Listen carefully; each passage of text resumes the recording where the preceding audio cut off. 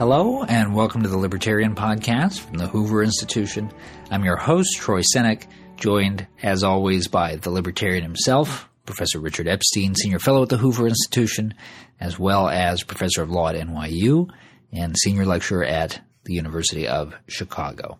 Today, Russia, foreign policy, and the new Secretary of State. So, Richard, I'll start you with the sort of news of the hour. In recent days, there have been reports in the press, no official statements, mind you, but reports in the press, supposedly highly sourced, that the CIA has come to the conclusion that Russian meddling in the presidential election, most notably this is the leaking of the DNC emails and the John Podesta emails, that was intended to benefit Donald Trump in the presidential election, not just to sow seeds of doubt about the American political process as a whole.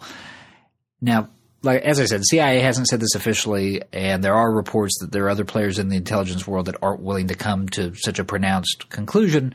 The president-elect basically dismissed this out of hand as sour grapes from Democrats, but John Podesta himself has said that members of the Electoral College should get an intelligence briefing prior to casting their votes for president. Richard, help us sort this out. To what extent is there a cause for concern here?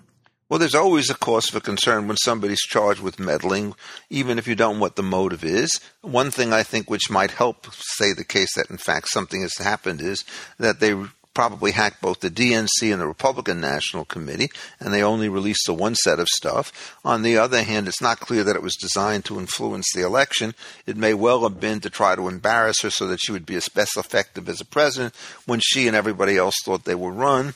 It's also pretty clear that if you're trying to figure out what actually moved the needle one way or another, I don't think those particular things had a great deal to do with it. My own sense is that Trump found his voice in the last week with his Drain the Swamp campaign and made a lot of right strategic choices in fighting in the heartland, whereas Clinton made a lot of mistakes in what she had done. So I think the causation issue is going to be extraordinarily difficult to resolve. It's also the case that you should never, ever, ever take the kinds of doubts that cloud an election with respect to process and use them to essentially try to overturn the decisions that have been made. This issue has come up all the time in connection with the National Labor Relations Board, where elections of union officials are often very contentious and management sometimes weighs in. And then you have to figure out if there's fraud made by one side or another in one of these things, whether you set the election aside. And I think the correct answer in virtually every one of these cases is that you don't do it because there are too many things that influence too many people at too many times. And no matter what you do, it turns out that you are going to essentially make serious mistakes if you intervene. And I would think it would be absolutely chaotic if Mr. Podesta should get his way and Republicans electors would say, gee, we really think that Hillary would have won if this thing had gone correctly, about which they do not know, and so therefore they're going to reverse their votes. You want to create a major political confrontation in the United States, that would be it. And I don't believe that it will happen. I think it was actually rather undiplomatic of him even to suggest this particular situation. And so my own view is I hope that the choice, which I guess is taking place in about December 19th or so, will in fact go in the particular way it's always supposed to go, as a non-discretionary vote. In fact, my own view from this is that the one reform that we want to have about the Electoral College now is essentially to abolish it in this sense. What we do is we simply send in the votes and we make it official as the date of the election. If the officials involved are not supposed to have any discretion, why tempt fate if some of them will start to switch their mind? And so I think that we want to have a much tighter connection between the vote in each individual state and the outcome, and there's no reason to wait a month or 5 weeks in order for this body to meet. You should be able to certify the outcome subject to the usual rules on recount within 24 hours after the election. Let me ask you about the latest point of contention. The day that you and I are recording this, it was officially announced. It's been rumored for a while, but the official announcement came out that Rex Tillerson, who's the CEO of ExxonMobil, a lifer actually at that company, is Donald Trump's choice to be Secretary of State. And he's already being criticized in some quarters for not having any official government foreign policy experience. Obviously, there's an international component to that job, which leads to the second criticism, which is that he's too close to Vladimir Putin, which is a continual source of dyspepsia for some Republicans. John McCain, Lindsey Graham, Marco Rubio, they're amongst those who have already expressed some misgivings. Now, we've still got a lot yet to learn about Tillerson, but Richard, what's your initial reaction here? My reaction is similar to that of people like Graham, Rubio, and McCain. I do think that it's very serious on both of these counts. I don't want to sound particularly provincial, and of course I think that many of the Trump appointments, or at least nominations, that have been subject to harsh criticism are actually pretty good ones. But when you're dealing with this fellow and making nominations, everything is always going to be high variance, and there'll be some that you like and some that you'll pull your hair out of. I don't know that much about Tillerson except his reputation as the head of ExxonMobil, and I think everybody regards him as a superb chief executive. Very strict, very good on safety issues and all the rest of this stuff. The company is legendary, I think, for its public discipline. There was at least one story today which repeated what I've heard many times, which is if you talk during a fire drill, you could be fired by the company and so forth. Strikes me as a bit over the top. I never listened to announcements on the airplanes about how to put the seatbelts in and so forth, but it does give you some sense about the way in which the man works. But it's a real question about two things. How transferable are these particular skills? Well, we know that Exxon works in international arenas, but it's not as though he's going out and doing all. He may be doing some of these negotiations, but it's always a different business, running a business where, in fact, you have real power to hire and fire and to control your subordinates, and running a safe State Department, which is filled with, civil servants with a very long period of tenure and a lot of protection, and you have much less discretion on the way in which they run. An analogy is, what does it take to move from the business world into running a university? And many people who have been businessmen just don't understand an academic culture where people have tenure, and tenure is somewhat like the civil service type of things that he's going to face. He's going to have to deal with a different set of players. It's not clear how flexible he's going to be. So I would be somewhat concerned about this, although obviously I think that the view is let's talk to him further before we make up our minds is clearly correct.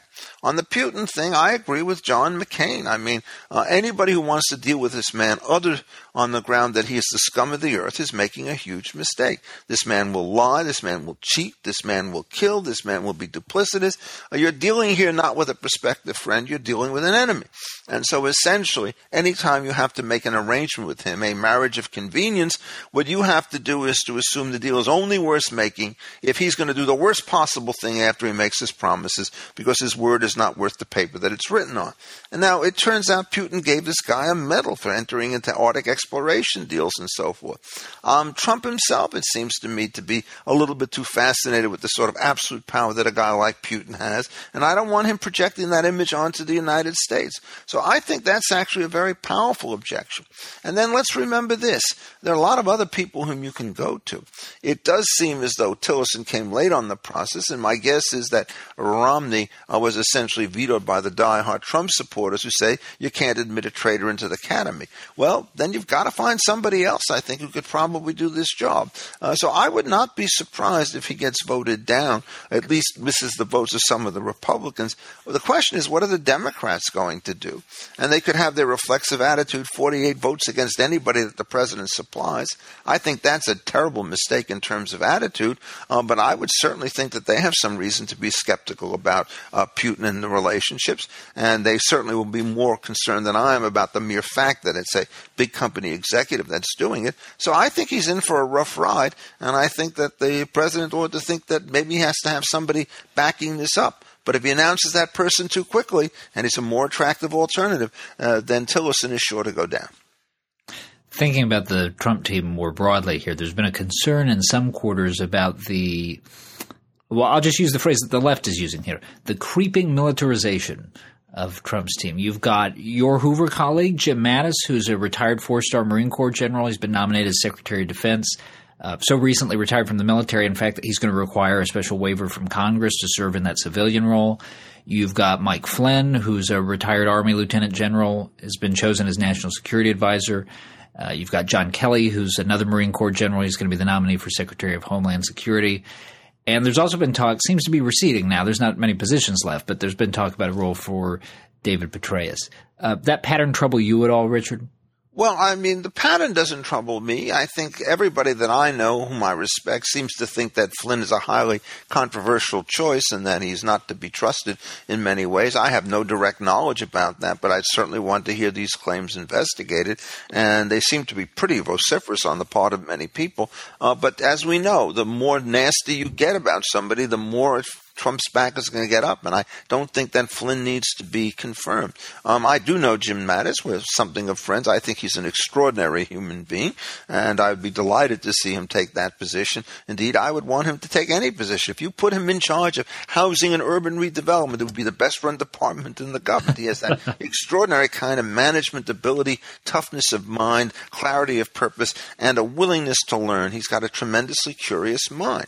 I don't know the other fellow, Kelly, at all, but obviously the Homeland Security position is a key one. I don't see that there's anything particularly inappropriate about having an ex-general in that position. I'd rather there be 2 than 3. But in general, I mean, even with Tillerson, there is a sense that when a president chooses his cabinet, he gets a little bit more discretion, a little bit more, shall we say, accommodation from the Congress than you do when you're appointing judges whose term, for example, could last long beyond the time that the president who appointed him sits in office. So I'm always going to be watchful. I think the Senate should exercise a serious oversight responsibility with respect to all of these particular people.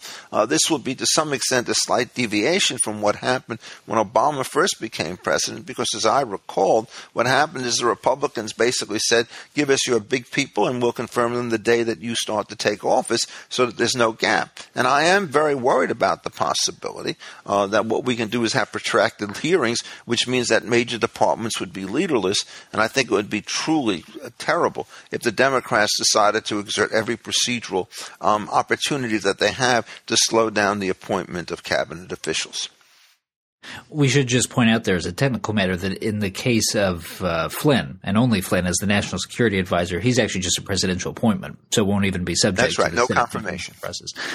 Richard, anyone who's listened to this podcast over the years that we've been doing it knows how deeply critical you've been of how President Obama has handled foreign policy. How much hope are you allowing yourself at the moment for the Trump administration's foreign policy being a favorable contrast to that of the Obama administration?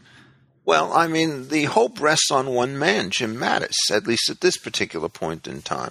I mean, he's described quite famously the Middle East as a strategy-free zone, and we start to see essentially that the dangers of passivity in running this particular operation are really acute. The hundreds of thousands of people have been killed, the 10 million people or so have been dislocated, the carnage that's right now taking place in Aleppo and other situations come from the fact that the United States failed to step in at a time when it might have been able to make some difference. The tragedy is, even if you want to change your position, you can't dial back the clock to 2013, put the red line in place and start over again. You now have to deal with the fact that the Russians have gotten in, have been pretty effective in pursuing their own ends, wiping out the moderates, backing Assad, establishing, I think, a no-fly zone over part of the country. So our options are necessarily limited. My own guess is that the way in which you try to get to Syria is to go through Iraq and try to clean that thing up a little bit more rapidly than you've done, and to relax the Obama prohibition against troops on the ground. But I think it would be a pretty risky maneuver at this particular point unless you had some very solid backup plan to try to encourage a direct confrontation with the Russians, which is what you might face if you start to move into Syria. So I'm sure there will be a change in strategy, but I don't think it's going to start there. My guess is that we will do better in mending our relationships with the Saudis, with the Egyptians, with the Jordanians, probably do a little bit better in moving troops and material back into Eastern Europe, trying to give a little bit more strength to the Ukraine, showing a little bit more guts and muscle with respect to that magic Chinese island in the middle of the South China Sea.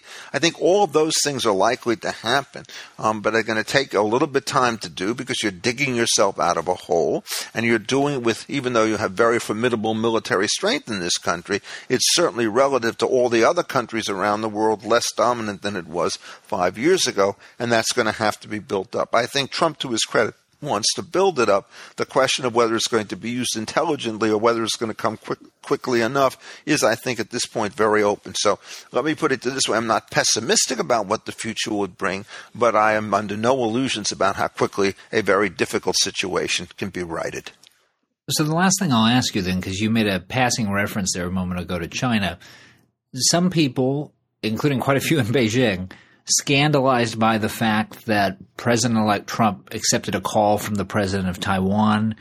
He's now questioning whether the one China policy makes sense unless he can sort of wring some concessions out of Beijing, particularly on the economic front. There are some critics who say that he's basically fumbling around in the dark on this. And there are other observers who say, you got to give the guy some credit. He's the first president in a long time who's been able to sort of get us outside of the box vis-a-vis China. What are your impressions there, Richard? On this issue, I'm a strong Trump supporter. I mean, my own view about it is that the debate that we used to have over recognition between 1949 and 1973 or so was, isn't it really ridiculous to say that there is one China, that China is based in Taiwan, and they have a seat on the Security Council? Clearly, if there's going to be China, it's going to be China on the mainland, and that may be Mao Zedong, but so be it. And I think Richard Nixon was right to do it. But I think the thought that this is just a province of China sitting there in Taiwan, when they have an independent government, an independent military force, American backing, all sorts of subconsular relationships of one sort or another, that's also crazy. And I think what happens is that the Chinese have to be told that recognition is a descriptive matter, and not a normative matter, not a political matter. And so long as these guys operate with effective control over their sovereign state, they will be a nation and we will respect them as such. You can't do it immediately because you always have to unwind the history. But the Chinese have been just terrible in virtually everything that they've done, and something which essentially says to them, look, you're going to have to start making some accommodations. We're not going to be backing on our heels as welcome. I mean, the tragedy of China is, from every source that I've been able to talk to, is that there's been a massive retreat from the openness of the society on matters of speech and tolerance over the last 10 years, and they've become a much more dangerous adversary than they've been before. And why would you want to make accommodations with somebody who essentially you can't trust as far as you could throw the mainland? So I think, in fact, this should be one of many things, and one should push them. And if they're going to be offended, so much the better. But whether it's trade or anything else, they need us as much as we need them. And one of the things to understand about China is a bubble about to burst of their ability to expand through government capital, and the allocation of projects through government central control essentially has led to a very unstable situation in which, if you go around Beijing, there are these huge buildings that are left empty because you can't figure out who's going to move into them and what they're going to do. Their centralized planning is going to put a lot of pressure on their economy, and when that happens, their political position is going to become, I think, somewhat more vulnerable. All right. Thank you, Richard. And as a reminder to our listeners, you can read Richard's weekly column, The Libertarian, by visiting Defining Ideas at hoover.org. And you can follow him on Twitter, at Richard A. Epstein. For the Hoover Institution, I'm Troy Senek. Thanks for listening. This podcast has been a production of the Hoover Institution. For more information about our work, please visit hoover.org.